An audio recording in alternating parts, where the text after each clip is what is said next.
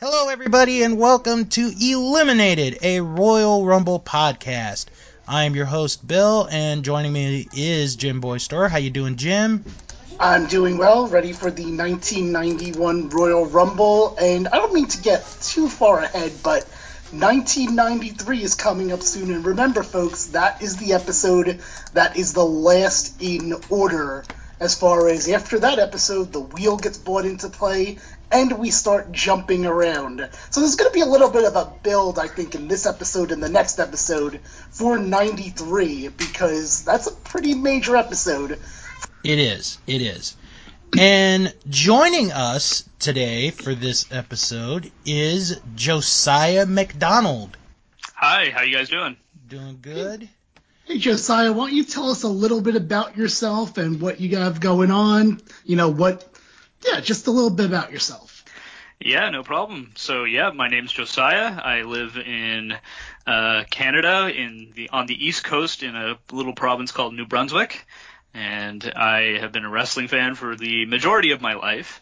And currently I write for the Daily DDT and recap Lucha Underground for WrestlingObserver.com. And I also happen to run the social media for a local indie here. So I'm a part of a local promotion in my town. Very, very wrestling diverse, I would say. Yes. It sounds like. Very Yes, much. yeah. Now, let me ask you this. Before we go into the first part of our show where we talk about what's going on in the promotion and other promotions around this time, did you see this before? Have you seen this Royal Rumble before? I have seen the 1991 Royal Rumble before. I think this was my second time seeing it. Maybe third. I would have watched it when I was quite little, and I probably would have watched it in the last few years. And I actually did watch it earlier today just to get prepared. All right, and for me, I can tell everyone right now that this is one of those ones I have not seen before, so let's keep that in mind as we go forward. Bill, what's going on in the world of wrestling around this time? All right, well, let's look at WWF. At this time, Sergeant Slaughter has returned, but he is an Iraqi sympathizer supporting Saddam Hussein. Yeah, very smart move. He would end up challenging Ultimate Warrior for the WWF title at this pay-per-view. Hulk Hogan is in a feud with the Earthquake. Earthquake put Hogan out of commission in 1990, but he came back around SummerSlam, so they're still feuding. Excuse me. And Jake the Snake Roberts got blinded by Rick Martel's arrogance. The bottle, not actual arrogance. Not his ego. Yeah. So Jake is getting his vision back. Going into this show, Ultimate Warrior is the World Wrestling Federation champion, Mr. Perfect is the Intercontinental champion, and the Hart Foundation are the tag team champions. There is only one other wrestling promotion in town at this particular point in time. It is WCW. Ric Flair would just recently won the World Heavyweight title back from Sting 8 days before this show happened, so that was a recent event. Real shocking event. Yeah, exactly. The first 4 or 5 shows, Ric Flair's world champ. Doom are the World Tag Team Champion. Lex Luger is the United States Champion. The Steiner Brothers are the United States Tag Team Champions. And the World Television Champion is Arn Anderson. Now, I know that we usually don't go through the event, or if we do go through the rest of the event outside of the Rumble match, it's not really that much.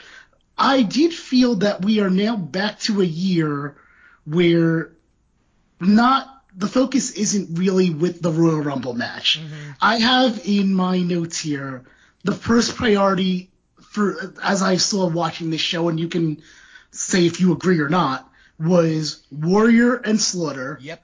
The second priority was the troops in Saudi Arabia. Mm-hmm. And the third priority was the Royal Rumble match. Yep, pretty much.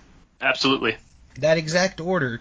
Because in the beginning, they do the national anthem, which is very rare for pay-per-views. I think the only time they would do it is WrestleMania, and it would be America the Beautiful. So It's a very rare thing that we saw that. I mean, we did get a set of pre-recorded interviews. Mm-hmm. Did any of those stick out to either of you two, like you, Josiah? No, not too many. To be honest, I only watched the Rumble match itself. Okay. I didn't go back and watch the whole show. I just didn't have the time to.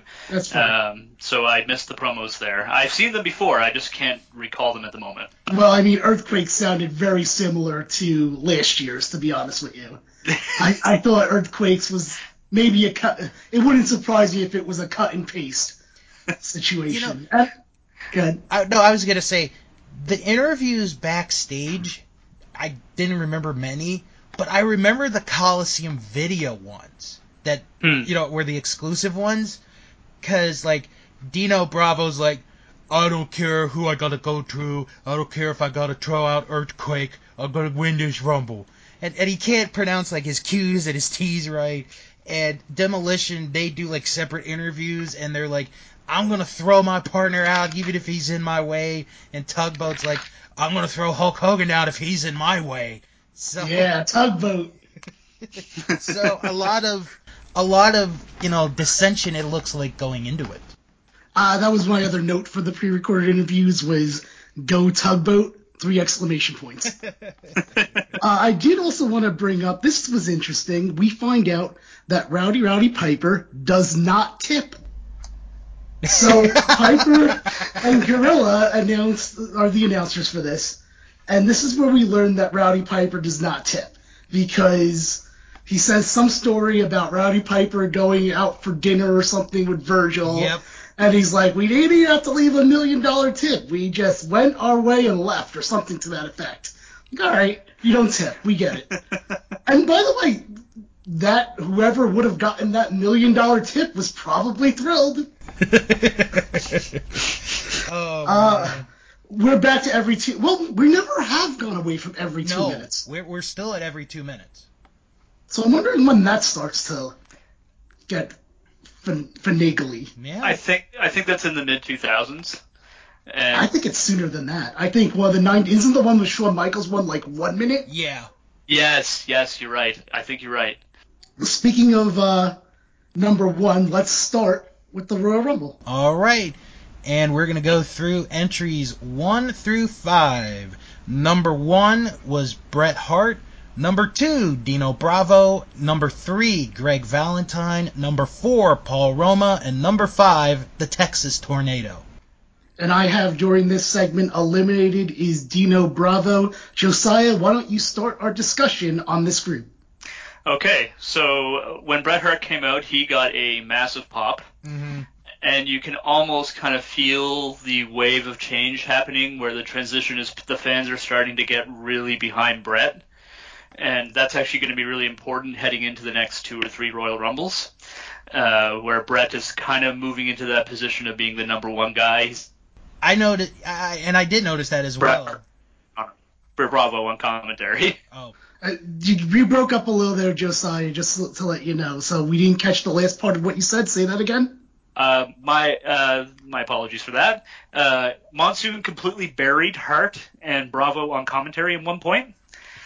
He he said that neither man can win this event, and he just completely said they don't have a chance, which should take the fans at home out of it. It's like, well, why am I watching these two if they don't have a chance? Right. And maybe he could have said, it's hard to draw the first 2 numbers, but these 2 are in great condition, and you never know. They can win it because only the best are here in the WWF. Mm-hmm. And so that puts over the difficulty of the match, but at the same time puts over both guys. Right. I mean, you're right. I agree with that. I don't think the announcers made reference to this, but Bret Hart, this is his second time drawing number 1. Yeah. Yeah, they never made that reference. What do you have, Bill? Give me a note that you have for this second. Well, the first one that I have is the Fink does not explain the rules. He does not explain the rules of the Rumble. He just says it's time for the Royal Rumble. They play Bret's music, and they just go right into it. But then I have written down that it's every 2 minutes, and I got that from somewhere. So I don't know, maybe if the announcers said it, someone said that. Yeah, I the wouldn't have. announcers did. Oh, Yeah. okay. Because Roddy was like, well, there are no rules except getting thrown out. That's exactly what Piper said. He was like, we should go over the rules, Gorilla. There are none. He's throwing him out of the ring. And this is the one thing that was also different about this that you bring up, sort of. I mean, I'm transitioning to this, is that there's no bad guy announcer for the first time in Royal Rumble's match history. Yeah, that's right. No Jesse Ventura. Right. Boy, that feels How did you weird. guys feel about that? It's a little weird. I find it would have probably helped to have Monsoon always does better when he has someone to play off, like a Jesse Ventura or a Bobby Heenan. And not that he couldn't play off Piper, but it's not quite the same. I also noticed that managers are still allowed outside. Yep. So we're sticking with that for now. Because remember last episode, it was all about Bobby Heenan being an instigator. Yeah. I'm still waiting for Bobby Heenan and Sapphire for WrestleMania. And did anyone make a note of Bret Hart's thumb possibly being in Greg Valentine's ass? No. No. So there's one weird thing where Wait, I know the part you're talking about. where he is going to throw him out, and Valentine's drawers are falling down, but only on the backside. And I get what he's doing. Like he's probably just trying to like not show, make sure the camera doesn't show crack. But I'm like, you're wiggling around a lot. I wouldn't be surprised if, I'm not saying he's doing it on purpose, but I could see where a thumb is in an ass here. That's all I'm saying. It suddenly becomes apparent why Valentine was no selling for Bret then. Oh. I gotta watch that match again just to see that. I don't know how you could have missed it. It was very glaring to me for some reason. As soon as I thought of it, I was like, I know exactly what you're talking about now. What else do you have to add on this section, Josiah? Anything else? Well, I timed all the entrances because, it's notorious later on, especially post-2000, that the Royal Rumble, they just do whatever time they want. Yeah. They say it's 2 minutes, and it could be 30 seconds. And actually, to date, at least with the ones here, or up to number 5, it was all exactly 2 minutes. Right. Keyword there, up to this point. Interesting. Yes. Because I like it, because I think more people should call them out on that, and I'm too lazy to, so I'm glad that you're on the show for that one reason, if only that. Bill, what else you got on this segment? All right, I noticed when they did the countdown for the first time, when they got to 0, they had like a game show buzzer going off. Instead of maybe the arena horn going off, it just sounded like a game show buzzer. It was really loud. And then after that, we don't have a buzzer for the entire match. Yeah, I noticed that too. It was only for the first few. It was only for Valentine. So Greg Valentine killed the buzzer. Wow. You noticed that, but you didn't notice exactly Hart's thumb up Valentine's ass. Okay. Exactly. See, I didn't notice that, but I noticed the other thing. Paul Roma. I was surprised to see him here. I knew that he did have some time in the WWE/WWF, but I guess I thought it was shorter than I even thought. You mean Romeo Roma? Is that what it is? Romeo Roma? No, that's what Piper called him. That's what Piper said. He's like, here comes Romeo, and then where art thou? I come to climb like a tree. Josiah, you got anything else for this segment? All I can say is for the first portion of the match, Bret Hart was easily the best worker in the match. Oh, yeah. Well, definitely. Yeah, and he showed it. He was selling for everyone, and, he was just trying to do everything he could to put guys over. And Kerry Von Erich, the Texas Tornado, he was pretty over as well when he came out. Oh, yeah. Where was this again? I don't remember. Do you guys remember what the location was? Okay. I'll pull it up in just a second. I was gonna say, because I was like, oh, maybe they were in Texas, but I wasn't that sure. They might still be in Florida, I think, for this one. Okay. But Bill, what did you think about Piper's performance to start off here as an announcer? Well, to start the match, he's excited because it's the Royal Rumble. Mm-hmm. And even Gorilla made a point where it's like, I can tell you want to be in this. And I don't know if he had an injury or if they just had him on commentary just to have somebody on commentary. Because he was doing nothing at this time. So, Now, when you say he was doing nothing, do you also mean like he wasn't actually in matches around this time as well? like, he didn't have a storyline. He would do, like, a match every so often. But he hadn't, like, I don't think he had retired at this point. Right. So, All right. To confirm, the Rumble was in Miami. That's what I thought. Okay. And I'm looking at what Piper was doing in '91. At the turn of the it's weird because I guess Ventura would have left for WCW, right? Because Ventura goes to WCW, right? In, like, Yes, 92. I mean, that's not that far away. He could have done spot shows here and there before going to WCW. Oh, no, you know what he was doing now that I think of it? He was a mayor in Minnesota.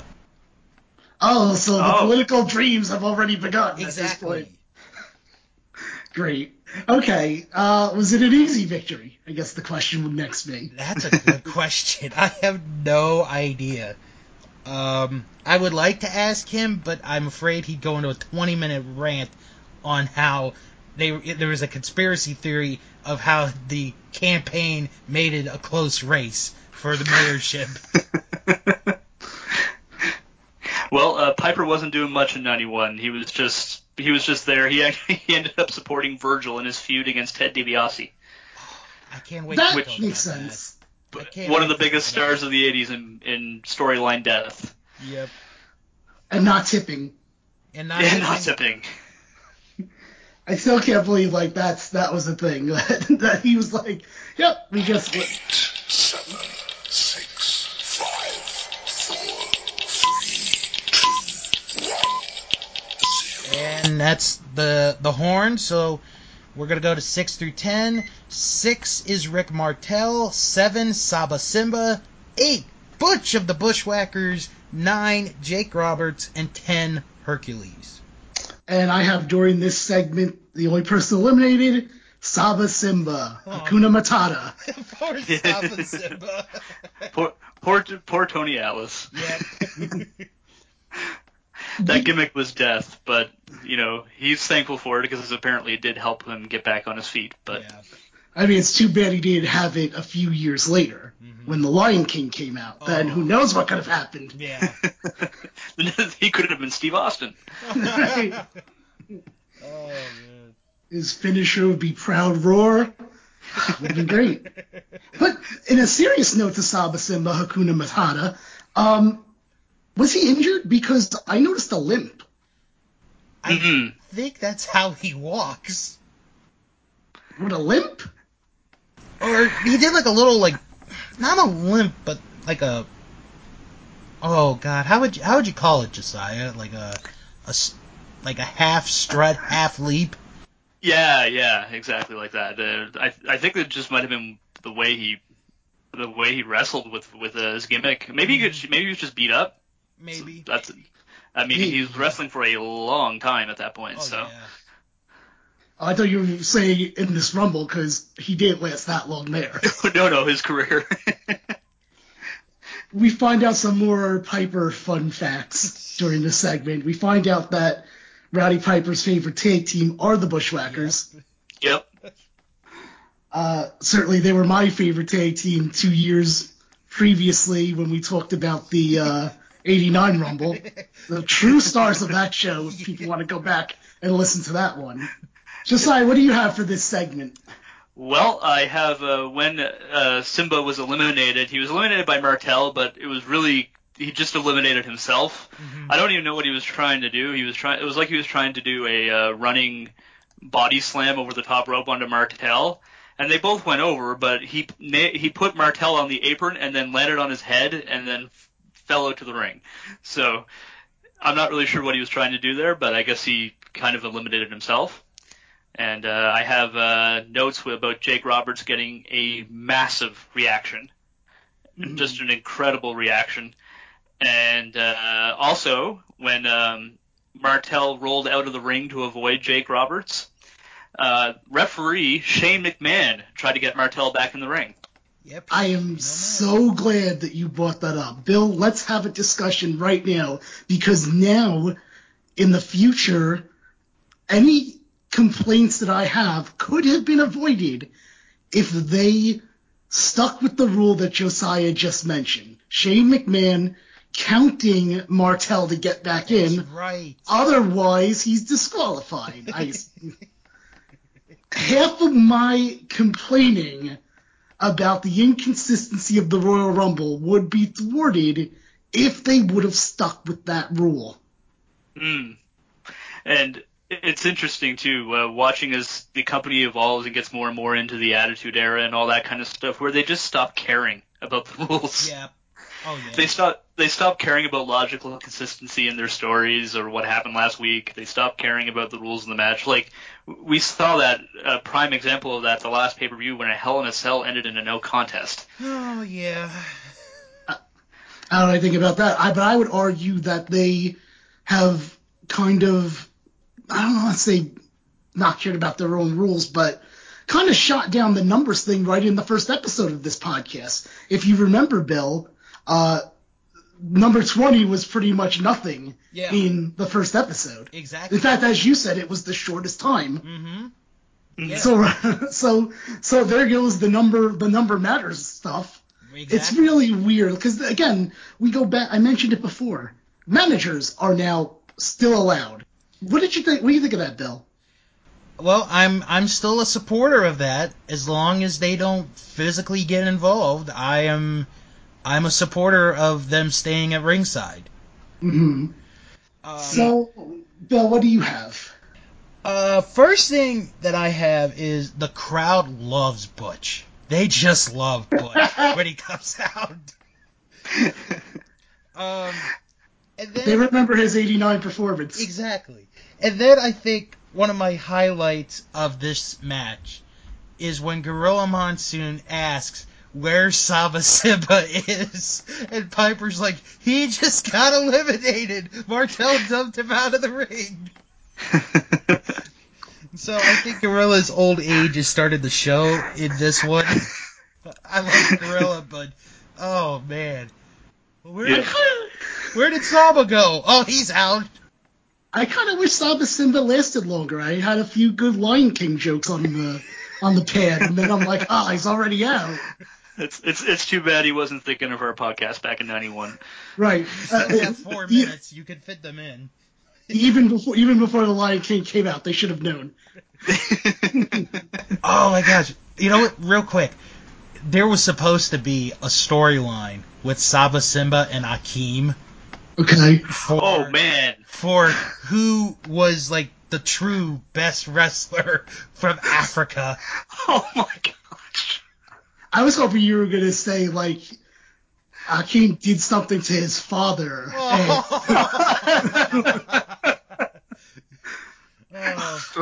could happen? That would be amazing. Hey, let me tie one Disney reference to another Disney reference that I've just been thinking of while watching this match. Hercules. Yes. I knew you were going there. How did WWE not get in trouble for this? Certainly they can't own Hercules. Hercules is what is it? Mythological or mythology? Yeah, mythological. I'm wondering. I started wondering during this. How did they use him? How did they use that name? Back then, they didn't trademark names either in the WWF, so you could basically use whatever you want as long as they. And I'm assuming the name Hercules isn't trademarked. Exactly. I guess you're right. It is 91. That was probably less important then. But Jim, And I mean, when Hercules the movie came out, Disney would have probably trademarked it as Disney's Hercules.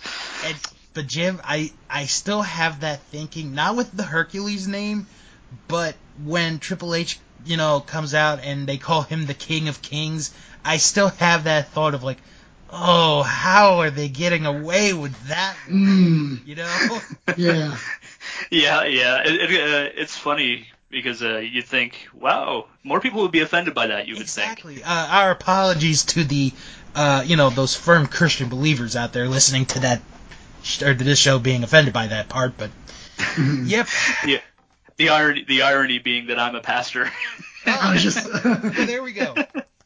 But I'm not offended by it. I mean, it's Good whatever. job, Bill. It's just wrestling.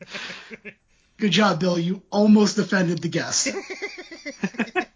Great job. It would not be the first time. It's almost impossible to offend me, so. Yay. Josiah, what else you got for this? Anything else? Well, I wrote how about the times? Oh, the times? All 2 minutes still. So I was actually quite impressed by that. For 10 entrants, it was all 2 minutes. And I also wrote that the crowd went mild as Roma and Hercules double-teamed Butch because they love Butch. They just went silent as soon as they started hitting Butch. Well, I mean, Butch was the hero of the '89 Rumble. For me, at least. Yeah. Again, listen to that one back in the archives, folks, and you can see my excitement of Butch marching around, and then me realizing, oh my God, he's still in this. Mm-hmm. You should have seen those guys as the sheep herders in the NWA. They were so different. I've heard. They were vicious heels. It was quite incredible. And by the way, so I guess since we have some.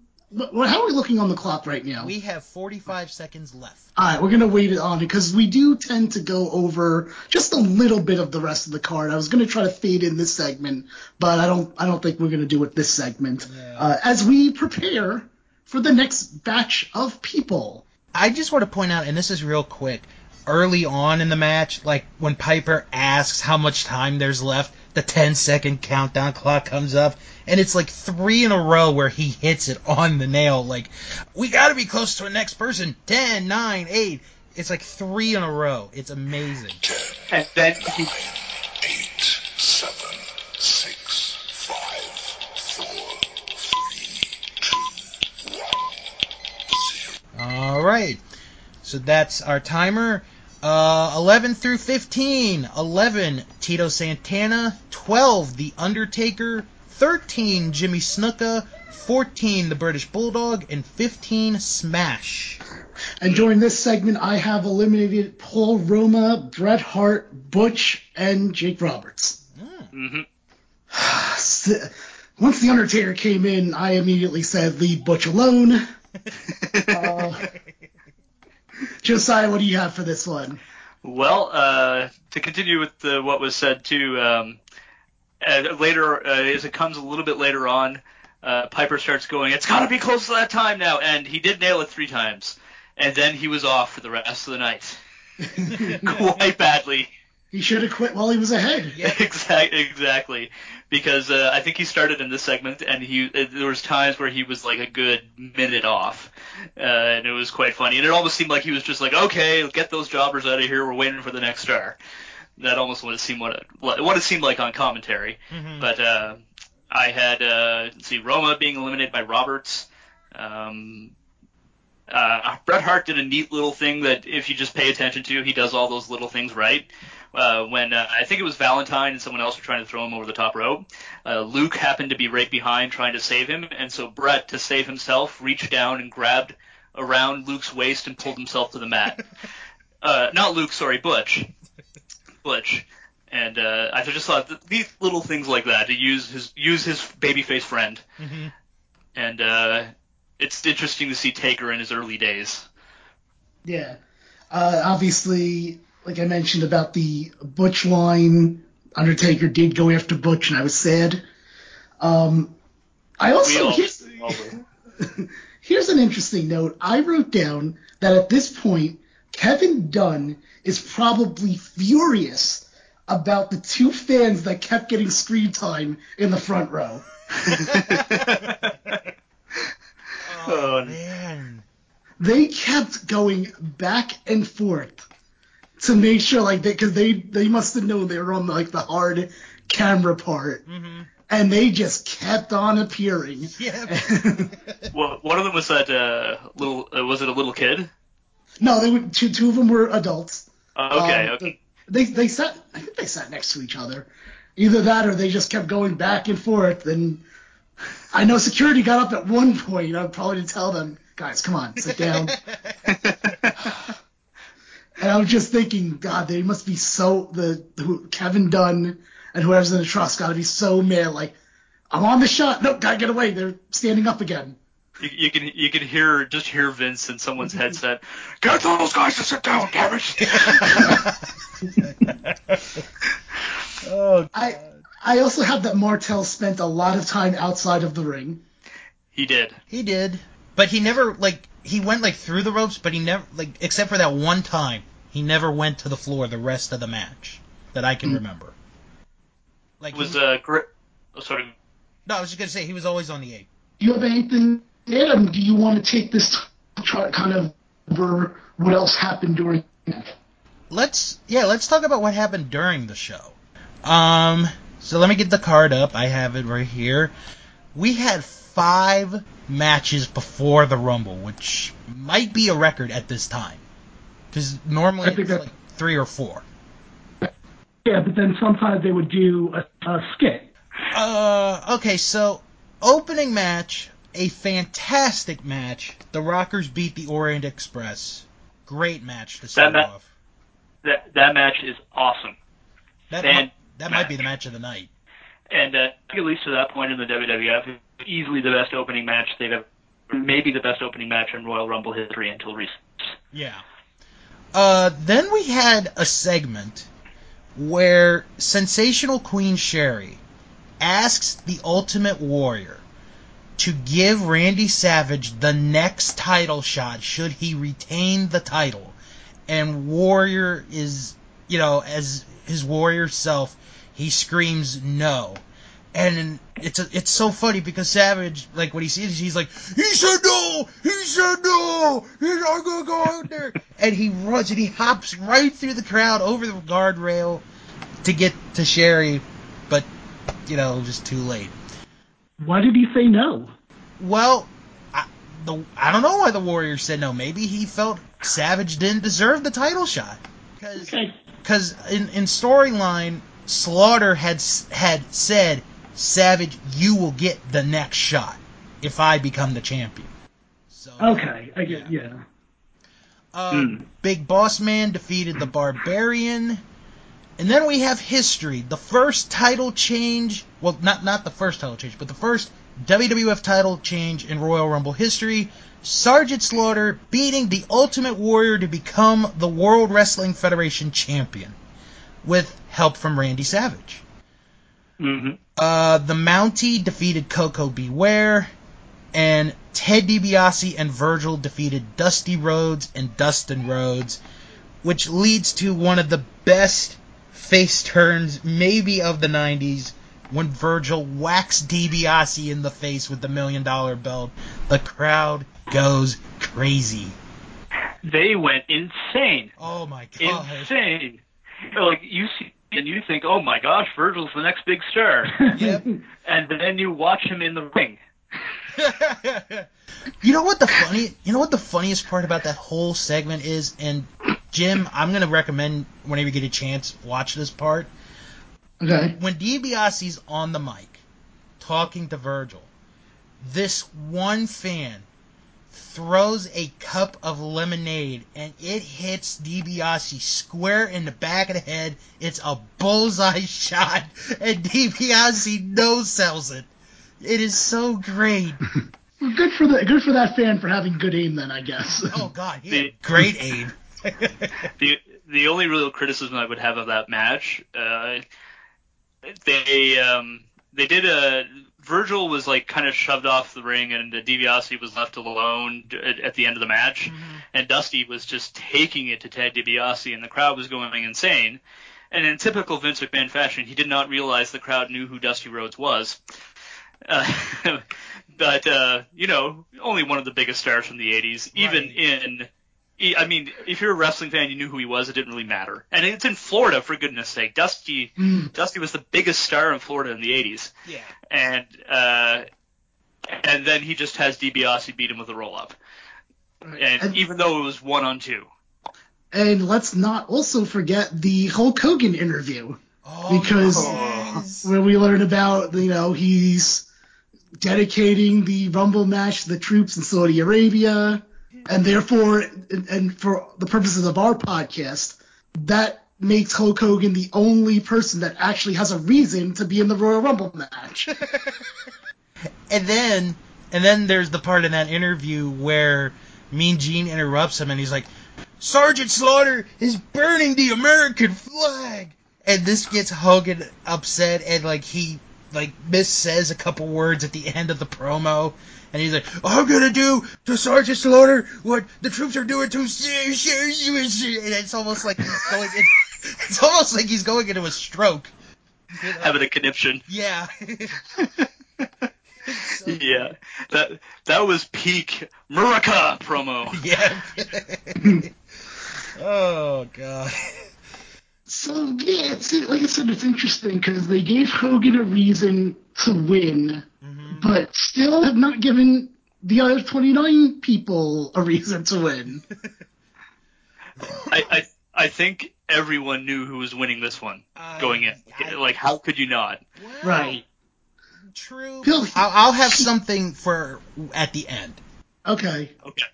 I thought you were going to give me a Ventura, I can't believe it from the last episode situation. No, unfortunately not. No. That still gets me mad, by the way. 8, 7, 6, 5, 4, 3, 2, 1. All right, and now we go to 16 through 20. 16 is Hawk, 17 Shane Douglas, 18 nobody came out, 19 Animal, and 20 is Crush.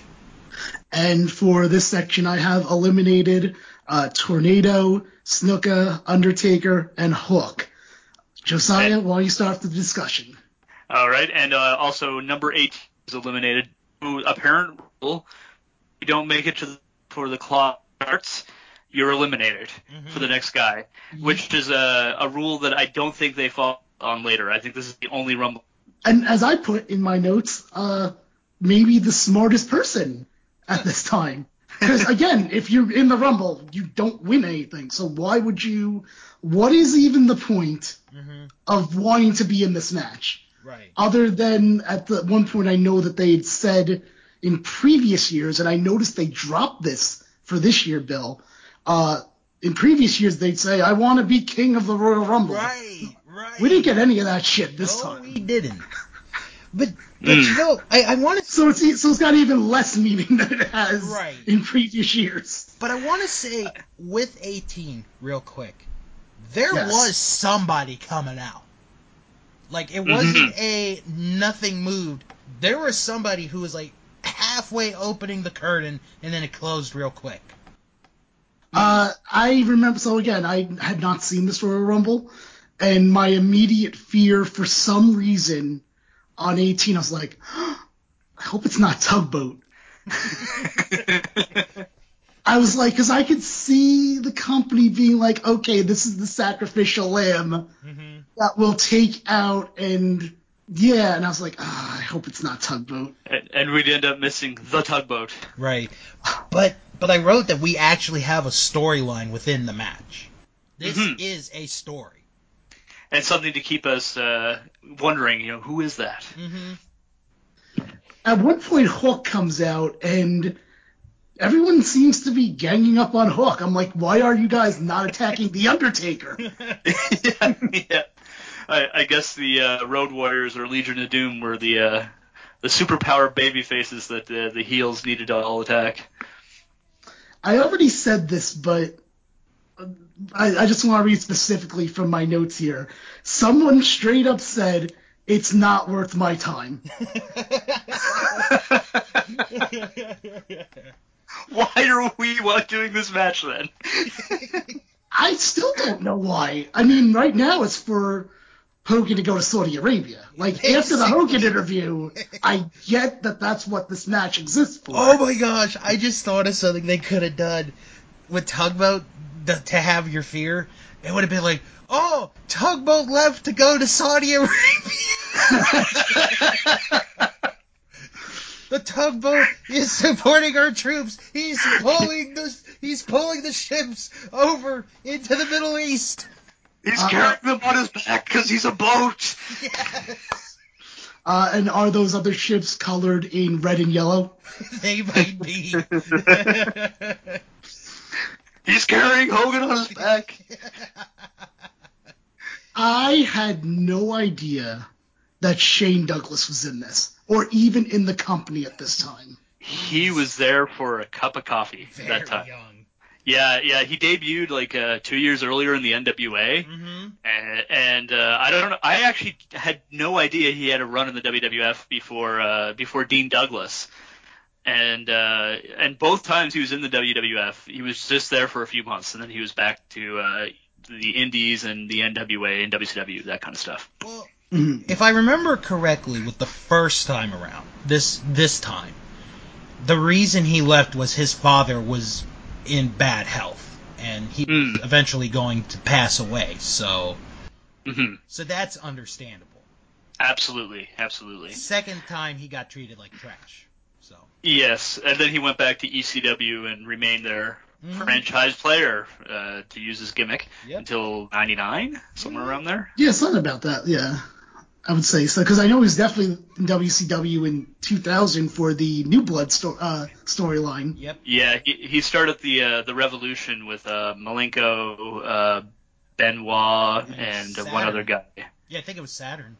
Saturn. Yeah, I think so. Yes, and that was in middle of '99 or something like that, before Road Wild that year. Josiah, how is the clock doing at this point? So far, everyone is at 2 minutes. Holy shit. Wow. All right. I'm amazed. The first 20 entrants, all at 2 minutes, but it's changing soon. Oh. Ooh, I wonder. See, I'm super invested now in Josiah's time watch ability, because now I'm like, who did they do it for? Yeah. Who's the one? Yeah. Josiah, don't spoil it on us. But Right. you tell us when we get there. But I'm super pumped about this now. Bill, what else do you have in your notes about this section? Oh gosh. I wrote Piper is having too much fun on commentary. He was out of his mind, and it was great. Yes. Like, well, he's always out of his mind, but yeah. No, but there's like one point in the match. I'm not sure if it's in this part or the next part. I'll just say it anyway. Where Gorilla is like, "How do you get prepared for a match like this, with so many people?" And Hot Rod is like, "Well, you say a little prayer and you charge." I'll be honest with you, I liked Piper. I don't know what it is. I really liked Piper. It's because he's so enthusiastic. Right, his excitement is worn off on me on this match that doesn't even have a meaning for anyone who wins. It's so much better than like some of the commentary today where you're not allowed to be excited. Exactly. But some guy comes up, Michael Cole, oh my. Yep. To be fair, there's not much to be excited about these days. That's so, true. But going back to the Rumble here, because God, I could do a rant and a half on today's product. But anyway, we'll get there because we are doing every Royal Rumble. We are. So those 2010 ones are going to rear their ugly head at some point. 2014. 2015.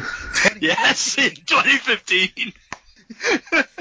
What else do you have in your notes, Bill, if anything? I wrote down a Piperism from earlier in the match where Piper says it's not a Rumble until there's at least 4 guys in it, so it's really not a fight until at least 4 people are fighting. So really, Paul Roma made the match. Yeah, pretty much. That's what made the match. Paul Roma. Way to go, Paul. Way to go. You actually made yourself useful. Oh my goodness. It's not even a real match before that. Foreshadowing of him joining the Horsemen in '93. Oh. I forgot about that. That's happened. I think a lot of people would like to forget that. Yep.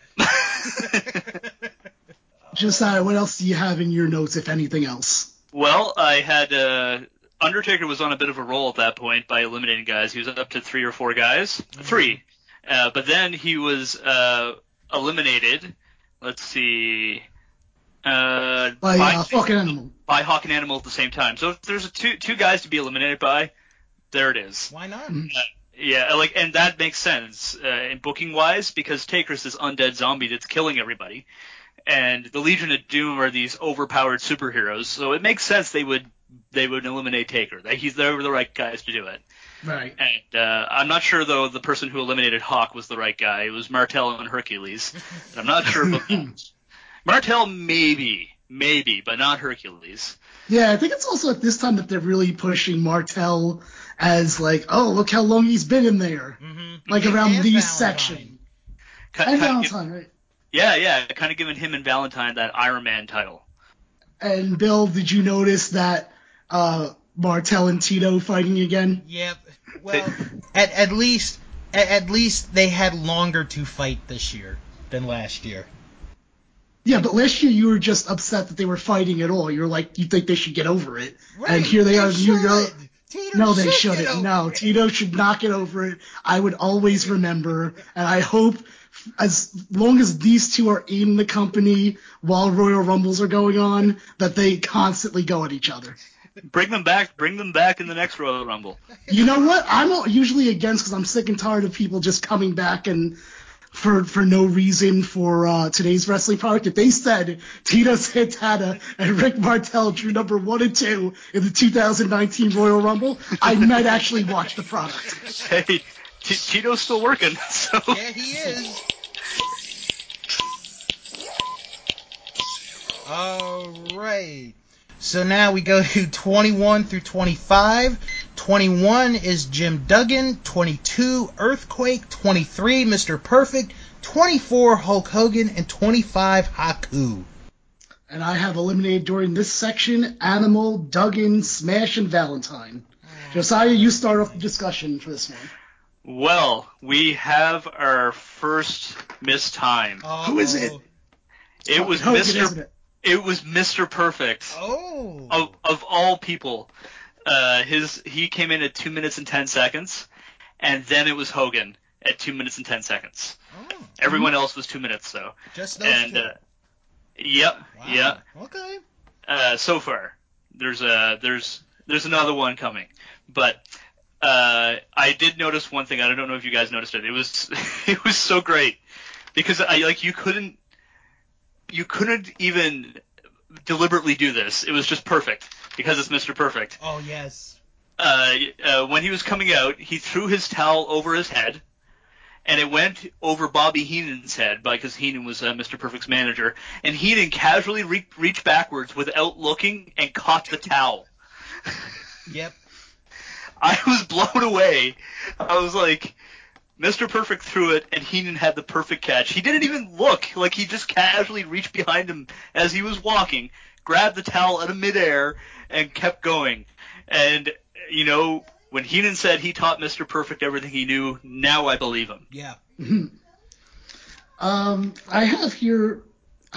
I'm going to assume that this was Piper, even though I didn't write down who said it. One of them said, "Everyone is going after the Hulkster," and when he says that, whoever it was, I'm like, wait a minute. There's like 8 people in there, and 2 people are going after Hogan. You're saying this. It's not everyone. Sorry. Yeah, but I don't really have that much for this, believe it or not. What do you got, Phil? I have actually 3 things on this one. First one was myself writing down, "This feels weird without a buzzer." It just felt so weird because the previous 2, we're so used to the buzzer that it's like, okay, the buzzer's gonna come, someone's coming out, and then in this one, after Greg Valentine came out and killed the buzzer, we never had the buzzer again the rest of the match. Right. So I had that. And then... I just have images of Greg Valentine backstage. There's a buzzer button, and Greg Valentine ate it or something like that before he came out. Oh, he should have had a shirt that said, "I broke buzzer." Improper grammar at all. That's perfect. Exactly. So, the next thing I had, and I want to see if either one of you caught this. When they count down, and this is going to be towards Hogan coming out, like they get to 0, and then there's a kid that yells out, "Hulk Hogan!" And here comes Hulk Hogan running out, and it's like, how did he know that he was coming out? You know? It's like, I wonder if that kid was working for the company at the time. It wouldn't surprise me. It really wouldn't. I definitely didn't catch that, though, by the way. Really? Oh my god, that kid is so clear.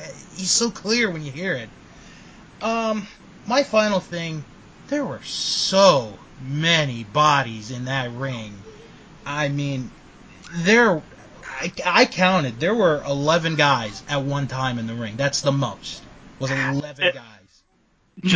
Just before Hogan came out, I was thinking, we need to get Hogan out here to just start tossing people, because there's so many guys in the ring. And then he came out and started tossing people. Yep.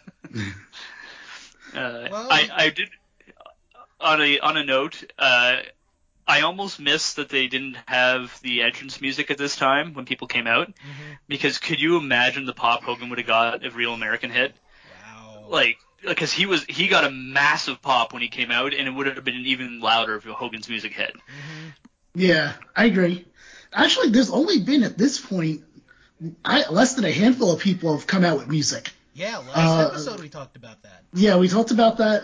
I mean, I don't think there's more than 5. I'll say, who's it? Like Axe and Smash. Right. That's too Coco. stupid. Yeah. And Coco. it's really just if they start the match too. Otherwise, there's generally speaking, no music. That's true. I also, just on a random note, I need to tell you guys, I love Haku. I love Ming. Dude, he is the man. He's so great. He may not be the absolute best in the ring, but I just love watching him because he's such a big, strong dude who just kicks the crap out of people. It's wonderful. And surprisingly, isn't he still doing things today? Yes. Yeah. He was at the last American New Japan show, and he came out with his sons as a member of the Bullet Club. Yep. Yes, that's what I remember. Okay. And then he pile drove the crap out of Kenny Omega. And earlier in the show he wrestled a match, and I was watching it with a friend, and I started giggling like a little kid when he hit a pile driver on Rocky Romero. It was so great. No, you go first. No, I was gonna say, Haku, perfect member for Bullet Club. Oh yeah, he's the perfect guy.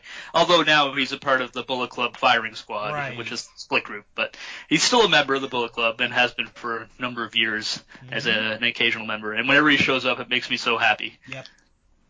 Like I said, I'm just impressed that he's still doing things. Like just in general, I mean, because it also, from what I saw from that stuff, is it doesn't really seem like he's taking away from like current talent, I guess you would say. Like it seems like it's very rare today in pro wrestling, but like usually it seems like the person that comes back gets the spotlight and doesn't really shed any on the new talent. And it doesn't seem to be the case with Haku at all. In this story. So. He's there to actually help highlight the younger guys. Right, to add to the thing, exactly. Add some legitimacy and put the spotlight on his sons.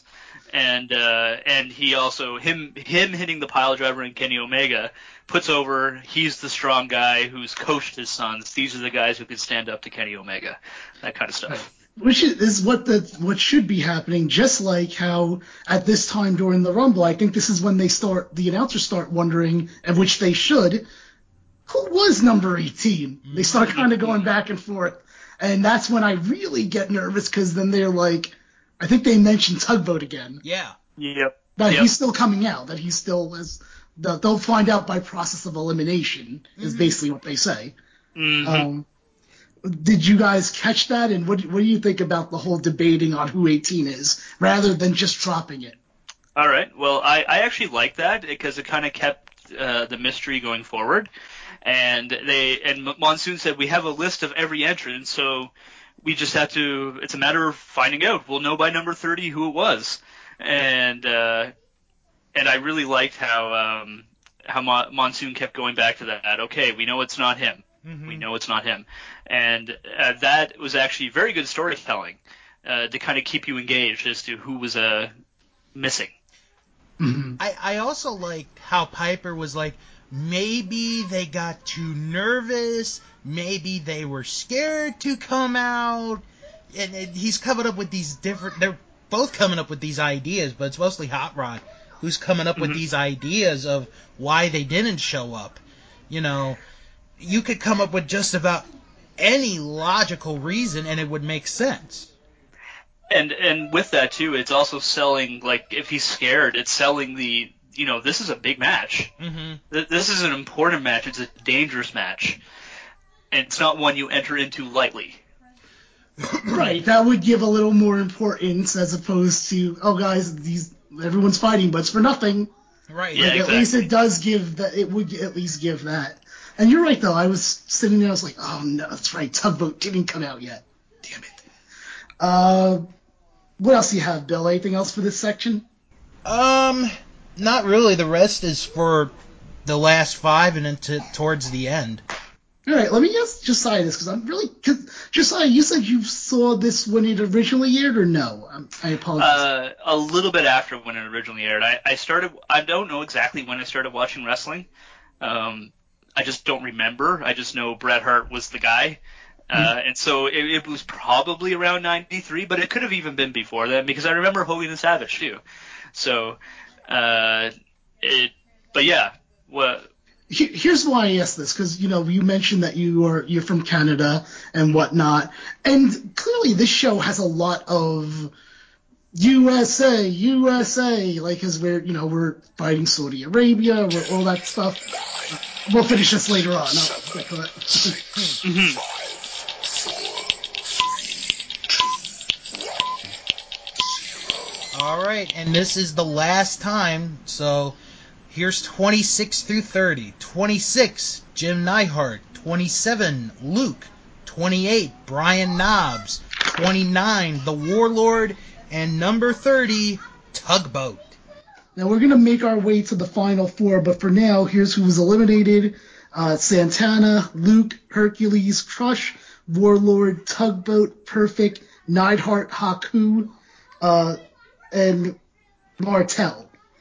Mhm. I believe that's before we get to the final 4. Right. We'll make our way towards that. Real quick, just to finish off what I was saying. So Josiah, I guess like what I was trying to get to is if like you're watching this and there's a lot of American patriotism kind of pushed at the viewer. Mhm. You being from Canada, do you care, or are you like numb to it, or are you invested in this? I'm curious how someone not in America reacts to this stuff. Even as a kid, that kind of stuff always seemed weird to me.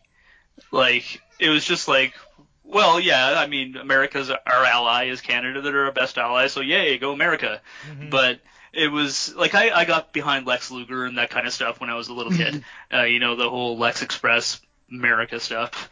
But it still was kind of a little bit of a disconnect because I know I'm not American, Right.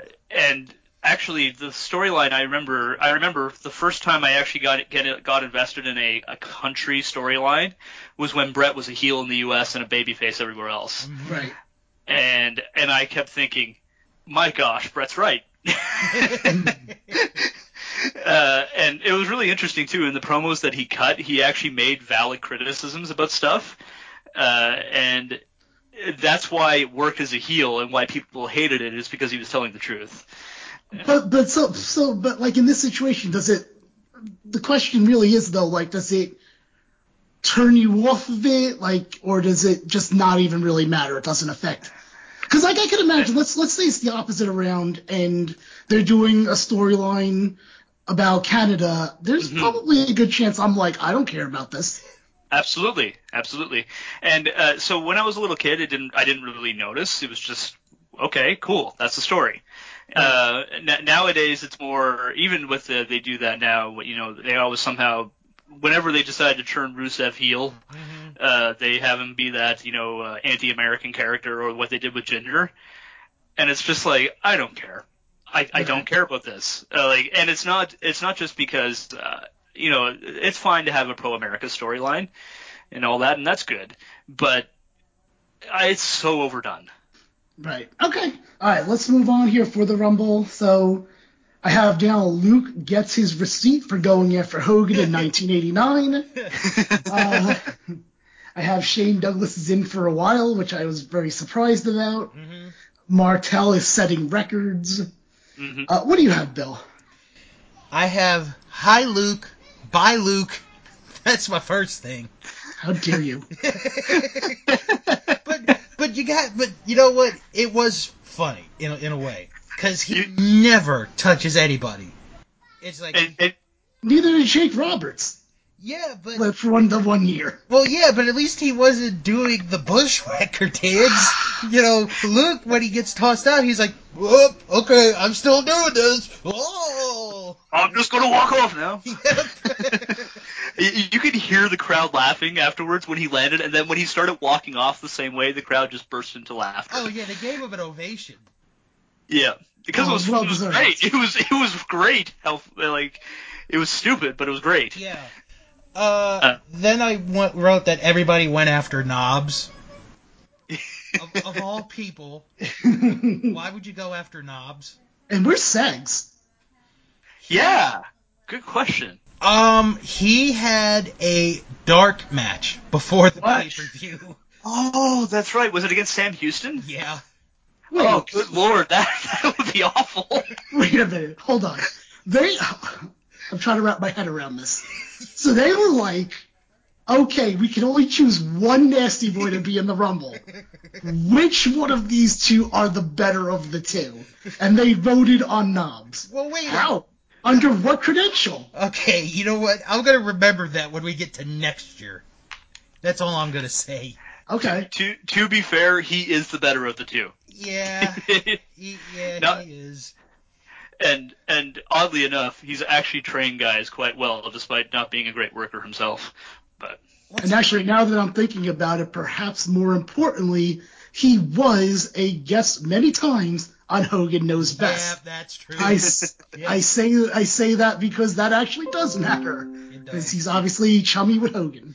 Yeah, he's very good friends with Hogan. Whereas Luke, apparently not. Right. And then, every time they refer to Knobs, it's like, oh, one of the nasty guys, one of the nasty fellas, one of those nasty men. They could never say nasty boy.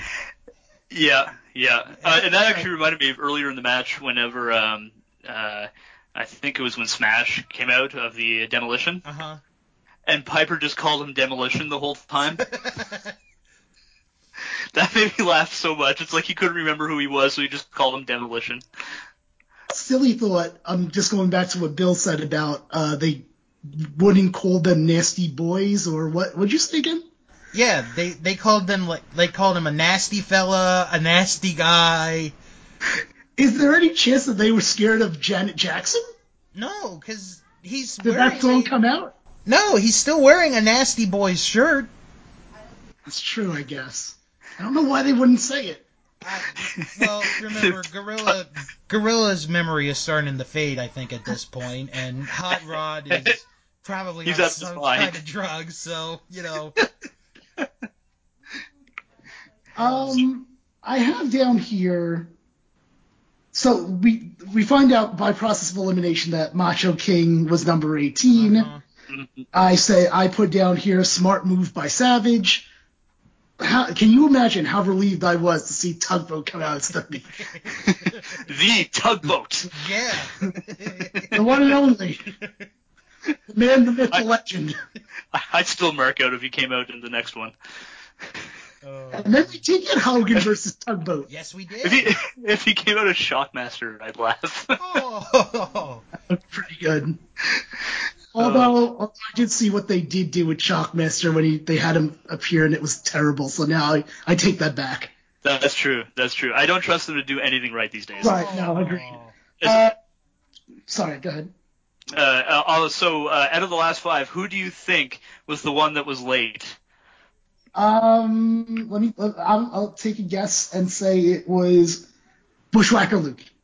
It was not. I'm going to say Knobs. Nope. It was Jim Neidhart. And he came in at 2 minutes and 40 seconds, making the longest one. Wow. Every single one of them was over 2 minutes, though, and there was none under. You're good. So, at 3 guys in the entire Royal Rumble were mistimed. Okay. I mean, that's probably a better average than I actually thought. That's like 1 out of every, 9 entrants? Almost? Yeah, thereabouts, yeah. Or 1 every 10? And what makes that shows that it's still Pat Patterson putting these things together, and he cared about the internal logic. Mm-hmm. Bill, what else do you have for this segment? I wrote, how is Martel still standing at this point? I mean, there's a lot. I mean, these guys are sweating in this match. I mean, like, how is Martel still going at this point? It had to be scorching hot in that building. Oh, it had to. Hogan was sweating before he got to the ring. Mm-hmm. But that's not unusual for Hogan, right? Mind you. Really not. And what did you guys think about Hogan Tugboat? I liked it. It was fun. Yeah. I mean, it just proves it's every man for himself. All right, so let's start. Unless you guys have something else to add, we're going to make our way to the final 4 now. Nope. I just say I like the elimination of Mr. Perfect by the Bulldog. Oh, yeah, and then when Bobby throws the towel. The towel, yes, the towel. Bulldog hit a pretty nice drop kick, and Perfect took a great bump to the floor. And then as soon as Perfect hit the floor, you can almost hear Heenan yelling, "No!" And he threw his towel over the head and went into the front row, and a kid was very, very happy. I wonder real quick if when Perfect got eliminated and Heenan was like, "No!" and then he saw Haku and he's like, "Oh crap, I still have a chance." That's right, because he was a member of the Heenan family. Poor Haku. We love you, Haku. Someone should have given him a world title run somewhere. All right, so we get down to our final 4, which is the Bulldog, Knobbs, Earthquake, and Hogan. Bulldog gets eliminated, so it becomes Knobbs, Hogan, and Earthquake. They actually do have a note here that says "Where's Sags?" and then I put Knobbs out. So then finally we're down to Hogan, and he eliminates Earthquake. Hogan wins, and Hogan is going to Saudi Arabia. I wrote, why, because at one point he tries to body slam Earthquake. Why are you body slamming him? All you gotta do is just dump him out. Just, why body slam him? Because Vince put together the match and he was like, he needs to slam him like Andre. Damn it. And then my last note is Hogan wins again. Yep. At least he gets something out of it this time. Yeah. Eventually. He gets to go to Saudi Arabia. Right. to support our troops. Which he's the one that gave himself that stipulation, granted, but still. Hey, honestly, that's relevant considering the show they're going to be doing there relatively soon, too. Mm-hmm. Oh, boy. Now, I do want to bring up something. Yes. And sure. I want to see if you guys have ever heard this story. Because originally, one of the 30 men that were going to be in that, or that was going to be in that match, was Andre the Giant. They had actually advertised Andre to be in that match. What some people don't know is Andre was the original choice to win the Royal Rumble that year. Wow. Okay. But because of the injuries that he had, the doctors wouldn't let him go, so Andre couldn't compete. Okay. Yeah, sure, why not? I mean, like I said, it's not like the winner gets anything. Right. So I could definitely see that being the case. And I think Andre only appeared for the WWF one more time after that. Maybe not. Maybe I'm wrong. In 1993, I think he appeared. Oh no, it was before that. Yeah. He appeared once, and then he did a tour of Japan, and then passed away soon thereafter. Mm-hmm. Yeah, which is quite sad. And his last TV appearance in the U.S. is at WCW. Yes, that's right. That's what I was thinking. WCW in 93. Yep. I wonder if that heats Vince up. I'm just out of curiosity. It must. No, I don't think so. I mean, if they has don't they have like a battle royal named after him? Well, I know, but at the time, you know. Mm-hmm. I don't know. Yeah, maybe. Yeah. Well, given that he still thinks WCW is his competition and needs to bury them all the time. That's true. All right, so let's start wrapping things up. What are your overall thoughts, Bill first, and then Josiah? This was a fun match. I mean, it's not as good as 90, but I still enjoy this match. Piper on commentary is great to listen to. It's like part outrageousness, but part him wanting to be in it, which makes it good to listen to. It makes it fun to listen to. Mm-hmm. Josiah, what about you? Well, I have a Piperism for you. Right. Speaking of that, I think he was talking about Martel. It could have been someone else, but it was right when Haku was eliminated by the British Bulldog. Piper said that at this point, your legs are numb and brain dead. Okay. Your legs are brain dead. Yep. I laughed. And I laughed, and then I wrote it down. Very good. Piper was a... Sorry, go ahead. No, I was going to say, we need to come out with a book of Piperisms. Yeah, it's just like Heenanisms, Yep. too. There just needs to be an entire book dedicated to both those men. Great men. Yes. I like Piper on commentary because he was so excited the whole match. And, I mean, he was completely out of his mind, but that's not unusual for Roddy Piper. And Monsoon couldn't keep him in check. He kept saying random crap and all that, but it was fun. Mm-hmm. I thought the match was a lot of fun, and it was very obvious who was going to win. And honestly, it was the right guy to win at that time based on what they were doing, storyline-wise. Not that the story was all that great, but Right. But nonetheless, if that's the story you're telling, it's the right guy to win. And but you really could feel the winds of change in the crowd, because I noticed when the guys who were most over in that match coming out, the three most over guys, was no question Hogan was the most over, then Jake Roberts, and then Bret Hart. At least that's what I gathered from it. All right. For me, I thought this was an okay Rumble. I agree that Piper being excited definitely got me more into the Royal Rumble for this year. Same stuff though, as far as me looking at the rules and seeing what are they going to enforce. Like, are they going to go back to not having managers next year? How long is this going to stay up to date? Again, I think what I'm going to remember the 1991 Rumble with the most in this podcast is that they should have stuck with if you're outside the ring, you get counted out, and if it hits 10, you're gone.